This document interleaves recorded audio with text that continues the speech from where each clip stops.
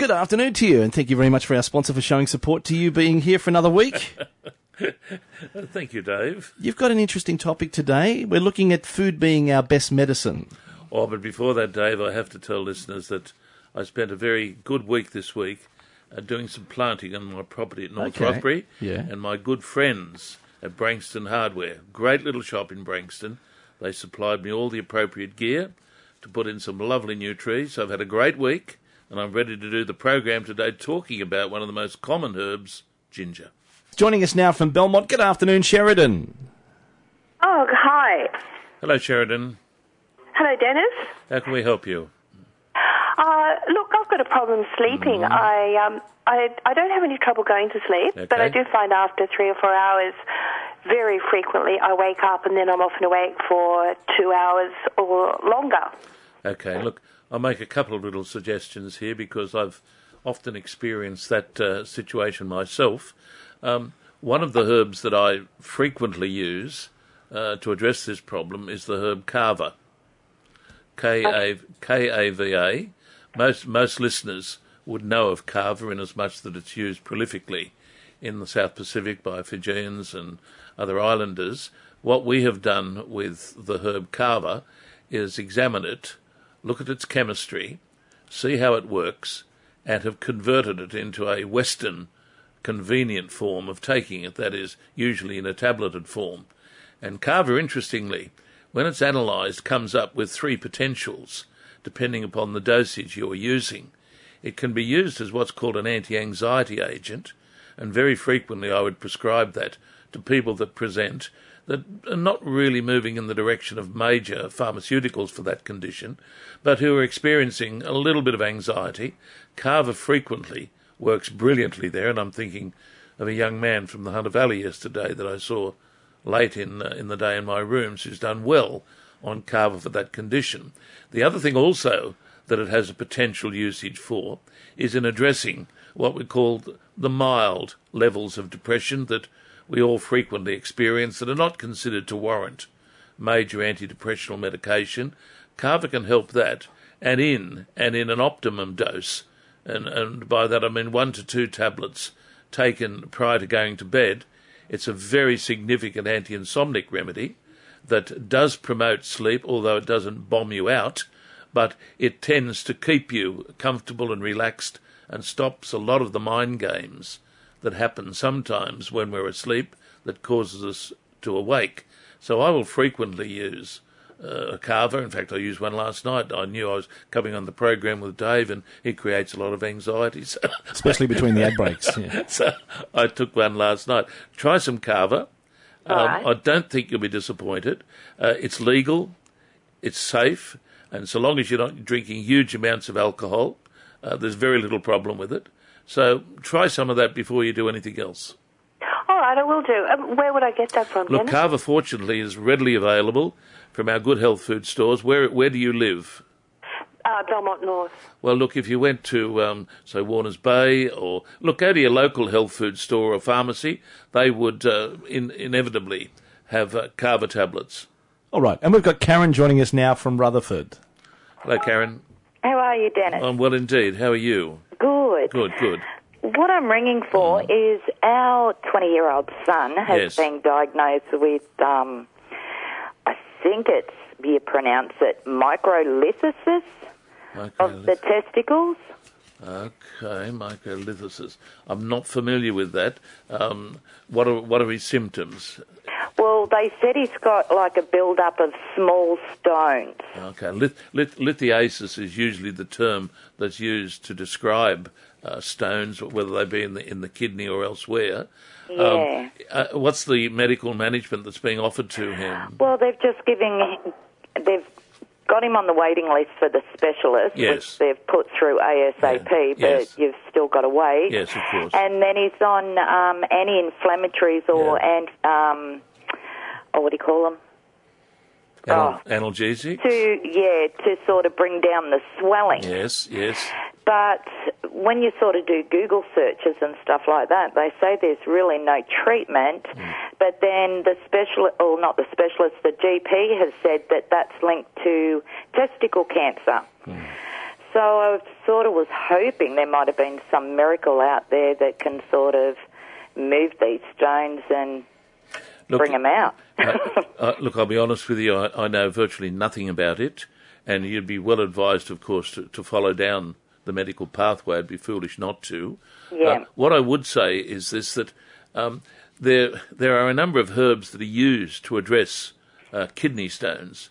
Now, they're probably quite a significantly different pathogenesis, but it might be worthwhile looking at that or discussing it with your GP, whether or not the possibility of using some herbs that are used for renal calculi might be useful here. I suspect not, but I've thrown that in as a bit of an area to investigate.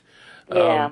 But I'll have a bit of a hunt round in some of my literature, but I come back to the point, this is one condition that I know very little about, I've never treated, and I'd hate to send you up the garden path. All right, and we will follow up on that. Let us know some more details here. You could call through if you like. It is Health Naturally with Dennis Stewart, 49216216 at 2NURFM. 2NURFM, we have got with us today Dennis Stewart taking your calls here, and we have spoken in the past about Carver. Now, Doug's with us from Waratah. Dennis, he'd like to talk to you about Carver. Hello, Doug. Hi, Dennis. How are you? I'm well. Number one, Dennis, I enjoy listening to your show. Thank you. I'm not on much medication now. I've had a few operations, but I've battled my way through it, and I'm getting around pretty well. Well done. Knee replacements and quadruple bypasses and things. Yep. I've lived in New Guinea. I've seen the effects of beetle nut up there. Yes.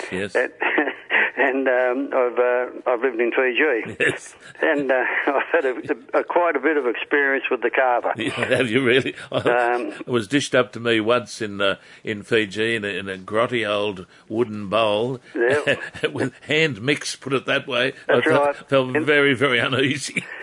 like an old sock, and it was just wrung out in the wooden bowl. Absolutely. A couple of claps and bulla, and down she goes. Well, fortunately, what we've done is taken the crude herb, rescued it from that way, and converted it into a modern pharmaceutical form. Well, this is one that you haven't tried. I used to have to get a lot of stuff out of bondage on the wharfs down there. Right. And every now and then they'd be getting all the whiskies and stuff and putting it in bond in the store. Oh, okay. And down would go a crate of whiskey. Okay. And it'd go, one of the bottles would go into the bowl of Carver first thing in the morning when they started. And that's the thing that's worried a lot of regulatory authorities, the way in which the pure use of Carver might be, how can you call it, prostituted, bastardised, call it what you like, by being mixed with other real problem substances. So there is a bit of a worry about that. Yeah, but, that was done in a few instances in different places. I've seen it done around in the church areas too. Oh, dear. Well, that's a real worry, but I can assure you the way we've got it in a pharmaceutical form as a tablet, it's most unlikely to be used in that illegitimate way. Well, it gave me many happy hours. Oh, did it really? Have to go out in the outer islands and do work and stuff, and I'd be sitting up to 4 o'clock in the morning with them, you're always sitting around. But down on the wharf, they were happy because about half an hour after they've got through their first bowl of Carver, everybody's singing their heads off. You think, oh, they're happy. They're happy, when you see them running around with a big smile on their face, they're all probably half whacked with Carver laced with whiskey. Well, I can assure you, Carver on its own is good enough. All right, and we've got Dennis. Cheryl's joining us from Stockton. Hello, Cheryl. Hello, darling. Oh, that's nice. That's nice. You can say that again, Cheryl. Thank you very much. Thank you. I have a damaged liver and I have pancreatitis. Oh, dear. I've lost a lot of weight. Can you tell me what's happening to me? Well, I really don't know you well enough to say what's happening to you, but sometimes when the liver and the pancreas has been severely diseased, weight loss can be a side effect of that. You've obviously discussed it with your doctor, have you, Cheryl? No. You should. You should have a meeting with your GP and say, hey, listen, I'm losing a lot of weight. What's happening to me? Is it associated with my history of liver and pancreatic disease? I suspect there's a connection. See your doctor. Okay? And what happens with pancreatitis, Doctor? Dennis will do. Pancreatitis is a very, very serious and painful disease, and it can be very, very nasty. And I hope you haven't had too many episodes of those, have you? I haven't. No, I haven't. Well, you don't want any either, but you need to be cautious because severe alcohol ingestion can cause pancreatitis, but not always. Pancreatitis can occur of its own at times. But again, if there is a history of it, or if you're concerned about it, if your liver function tests aren't good, your pancreas is not working well, the best advice I can give you is you keep in contact with your doctor and make sure you're being monitored, okay? Yeah. Go and talk to your doctor, Pam. Good luck with that. Hey, we've spoken about turmeric in the past. Let's have a chat about it now. Pam joins us from Marks Point. Hello, Pam. Hi, Dennis. I just want to know about turmeric. Yes. Is it good or is it being hyped up? Is it good for arthritis, aches and pains? Okay. Look, the unfortunate thing about many popular medicines is that they can be pushed to the point of absurdity. And I think, to be fair, even though I'm a great exponent, as you probably know, of the use of spices and herbs, and particularly turmeric, it's not a cure-all. It's not a cure-all. But let me say this, that the science behind the chemistry of turmeric has allowed us to say that one of its active principles, which is called curcumin, is a useful agent. I'll say useful. A useful agent for the milder forms of inflammatory disease. So something like, say, mild rheumatoid arthritis might get some benefit from curcumin. People with, say, mild osteoarthritis, who might be also using glucosamine and other medication by appending turmeric, particularly the curcumin content of it, to their management, may find a useful benefit. So, is it hyped up? I believe it is. But are the claims made for it justifiable? Yes, so long as those claims are not pushed to the point of seeing it as a cure-all. Okay. Now, what do I look for when I buy? Okay. Look, fortunately, these days, the Therapeutic Goods Administration in this country pretty well makes it that products that are in the marketplace have to comply with claims and dosage. So most products in the marketplace would comply with TGA, and therefore most products would be dosed correctly. But what I would be looking for is a product that talks about having a standardized or guaranteed level of curcumin. So if you're looking, say, at a preparation of turmeric from which curcumin is extracted, you would want to see on the label, I would recommend that you look for something on the label which says turmeric containing X amount of curcumin, and then that should be related to the dosage on the container. Okay. Is there any dosage that I should be looking for? No, because the dosage would be related to the content of the capsule or the tablet that you're taking, but the dosage on the label would coincide with the strength of the preparation, so be governed by that. I come back to the point that the good thing about natural health products, indeed all health products in Australia, is that for the last 20 or so years, might be a bit more, a bit less, we have had what's called in this country the Therapeutic Goods Administration, which is miles in front, I would suggest, of anything that's in the US, where you can make claims, as far as I can see, that can't really at times be justified. You can't do that legally here in Australia. So the good thing about any product in the health food store or even the pharmacy, even though it's a natural medication, it's made to the TGA standard, and it is dose-related and must contain a specific amount of activity. Okay, so if they say take 2 tablets a day, then... If it's on the label, you can be confident that that is a dosage related to activity. Where do you live? Marks Point. Okay. Look, pop into Warners Bay and talk to the Vitology people, or Westfield and talk to the Vitology people. They're people that I know, many of them have studied with me. They would be able to reiterate what I have said and make sure that you are given a product that you understand. All right. You are listening to Health Naturally with Dennis Stewart. If you've been thinking, I'd like to give him a call and talk, you'll get through straight away if you dial now, 49216216 at 2NURFM. Yeah, Dennis, we're making our way to Karua now. Chris is waiting patiently there. G'day, Chris. Hey, Dennis. How you going? How are you, Chris? Yeah, good, thank you. Oh, well. Not too bad. Dennis, I have a condition called trigeminal neuralgia. I know it very well. It's a very, very painful facial condition, isn't it? Extremely painful, and... Yes. How long have you been battling it? 20 years. 20 years. It's not an easy condition to treat. Have you tried acupuncture? I've not, no. Okay. I treated a lady, a dear friend of mine. She's passed away now. We go to the same church that I went to on the Central Coast. And I was able to keep her facial neuralgia or trigeminal neuralgia, both terms are used synonymously. I was able to keep that relatively sedate by giving her episodes of facial acupuncture. There is an acupuncture treatment that most professional acupuncturists would know about, specific acupuncture points, that has a sedatory effect on the trigeminal nerve. So I would be suggesting that you, first of all, before you do anything else, seek out in the area where you are, ideally a doctor, a medical practitioner, who also practices acupuncture, and see how that goes. Oh, very good. Okay, I'll try that. That sounds good. Okay. I might just also say there is only one herb that I am aware of that is indicated for trigeminal neuralgia, and that is a herb that only a pharmacist can supply, because if it is used incorrectly, it can be quite toxic. And that herb is called Gelsemium, Gelsemium, and tincture Gelsemium, which is an old way of prescribing the herb, but it's prescribed in accordance to the British Pharmaceutical Codex.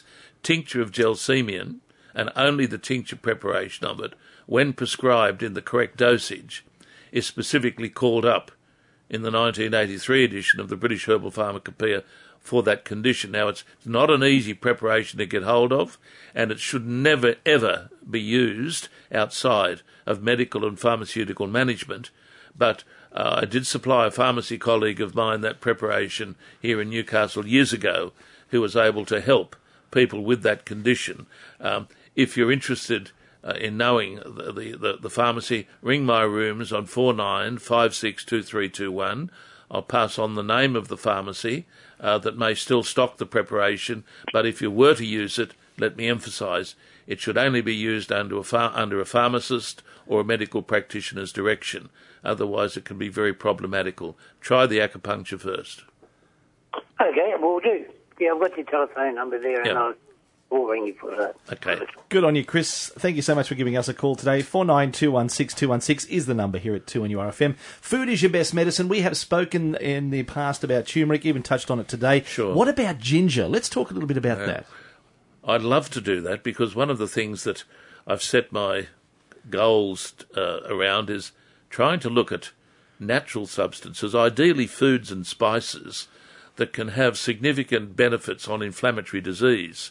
And even if it only means, Dave, using these things to work with what's been prescribed, so that the prescription medication works better at a lower dose by using some of these things that we've mentioned on this program, things like, for instance, turmeric or curcumin, if it is appended to, say, mainstream medication, may be able to give an improved benefit and even see a reduction in the mainstream dosage. Now, it comes also into the ballpark ginger.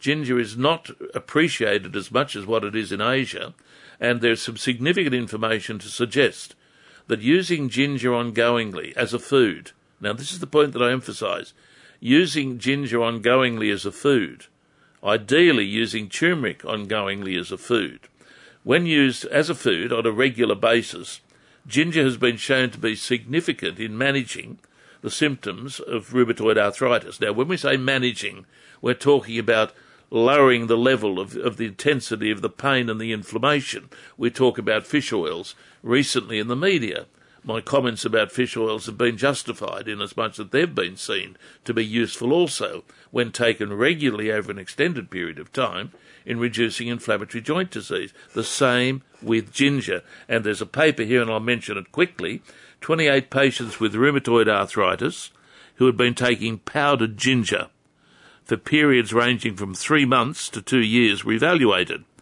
Based on clinical observations, 75% of these patients experienced relief in pain or swelling. The recommended dose that they were working with was 500 to 1,000 milligrams per day.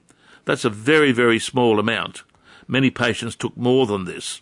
When they took that, over that period of time, significant relief from pain was experienced. Ginger, in a clinical trial, taken by patients in dosages between 5 to 1,000 milligrams per day, if you want to talk in capsule terms, 1 to 2 capsules per day, or a teaspoonful of ginger once or twice a day. When they used ginger in that powdered, simple, inexpensive food form and took it regularly, let me emphasise, regularly, for up to 3 months, or in some cases for 2 years, subsequent to evaluation, 75% of them experience relief of pain or swelling. Now, what am I saying? I'm not saying, is ginger the answer to rheumatoid arthritis? No. Is ginger a possibility for helping reduce some of the symptoms, the inflammatory activity, the discomfort associated with this condition? Possibly. Ginger's cheap. It's a food.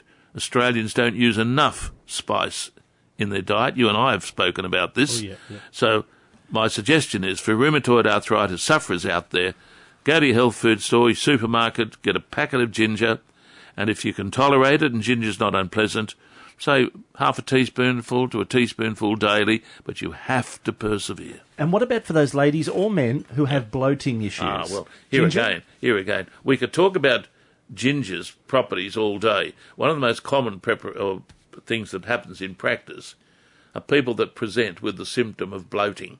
Frequently that's associated with a lot of flatulence or wind. Ginger is specific for that, as many spices are. But ginger in particular is called up in the literature that I brought with me this morning, and I've known about this for a long time, but I've lectured on it. It's one of the most useful devices for helping those people that are plagued by bloating and wind. Taking it regularly across the day, as a capsule, a tea, or in our food, it can be little less than miraculous and save us taking a lot of costly medication or a lot of costly natural medications as well. So it works beautifully for that. Taken as a food in the context of our diet, it can lessen a lot of those gut symptoms of wind and bloating. 2NURFM, it's 1:45. Now, Dennis, we've got to mention here Ursula. She left this for us from Wallsend. She rang to thank you for the curcumin recommendation, as she's osteoporosis and osteoarthritis. Now, Ursula says daily she takes 1 magnesium tab, 1 curcumin tab, and 1 cod liver oil, and is no longer in any pain and not needing any other medication or painkillers. Well, isn't that lovely? Great news and there. And that was very nice of that lady to Good feedback. Let us know about that. That makes this program very worthwhile, and it also confirms to the sceptics out there that a lot of what I recommend and a lot of the things that we discuss, Dave, actually do work. They're inexpensive, and listeners taking the information, using it, vouch for the benefit of some of these simple things. Thank you for letting us know about that. That's great. I'm really very happy, very happy. Now, we're continuing to talk about food being your best medicine. Now, as we try and drift back into food again, do you think we've become too dependent on medication? Absolutely. Yeah. I think that what has happened to us in Western healthcare is that we've lost sight of what the Greeks appreciated years ago. It was one of the great Greek philosophers who said food is your best medicine. Food was seen as something not just to be eaten for the fun of it or to satisfy an appetite, but food was eaten with the view of achieving medicinal benefits. Now, we've lost that in the West, and we've, in my opinion, in many ways debauched eating to the point where it's just eaten, we just eat for pleasure, without any real understanding of the ramifications frequently of what we eat. And we've lost sight, in my opinion, of the way in which the addition of certain foods, and particularly spices, to our diet can have profound health-giving ramifications. Dave, years ago at university and subsequently in my own private studies, I studied the system of medicine known as Ayurveda. Ayurveda is a remarkable system of medicine. It goes back 2,000 years before the birth of Christ. It's associated with the most ancient writings in the world, that is the Vedas, and Ayurveda is one of the Vedas.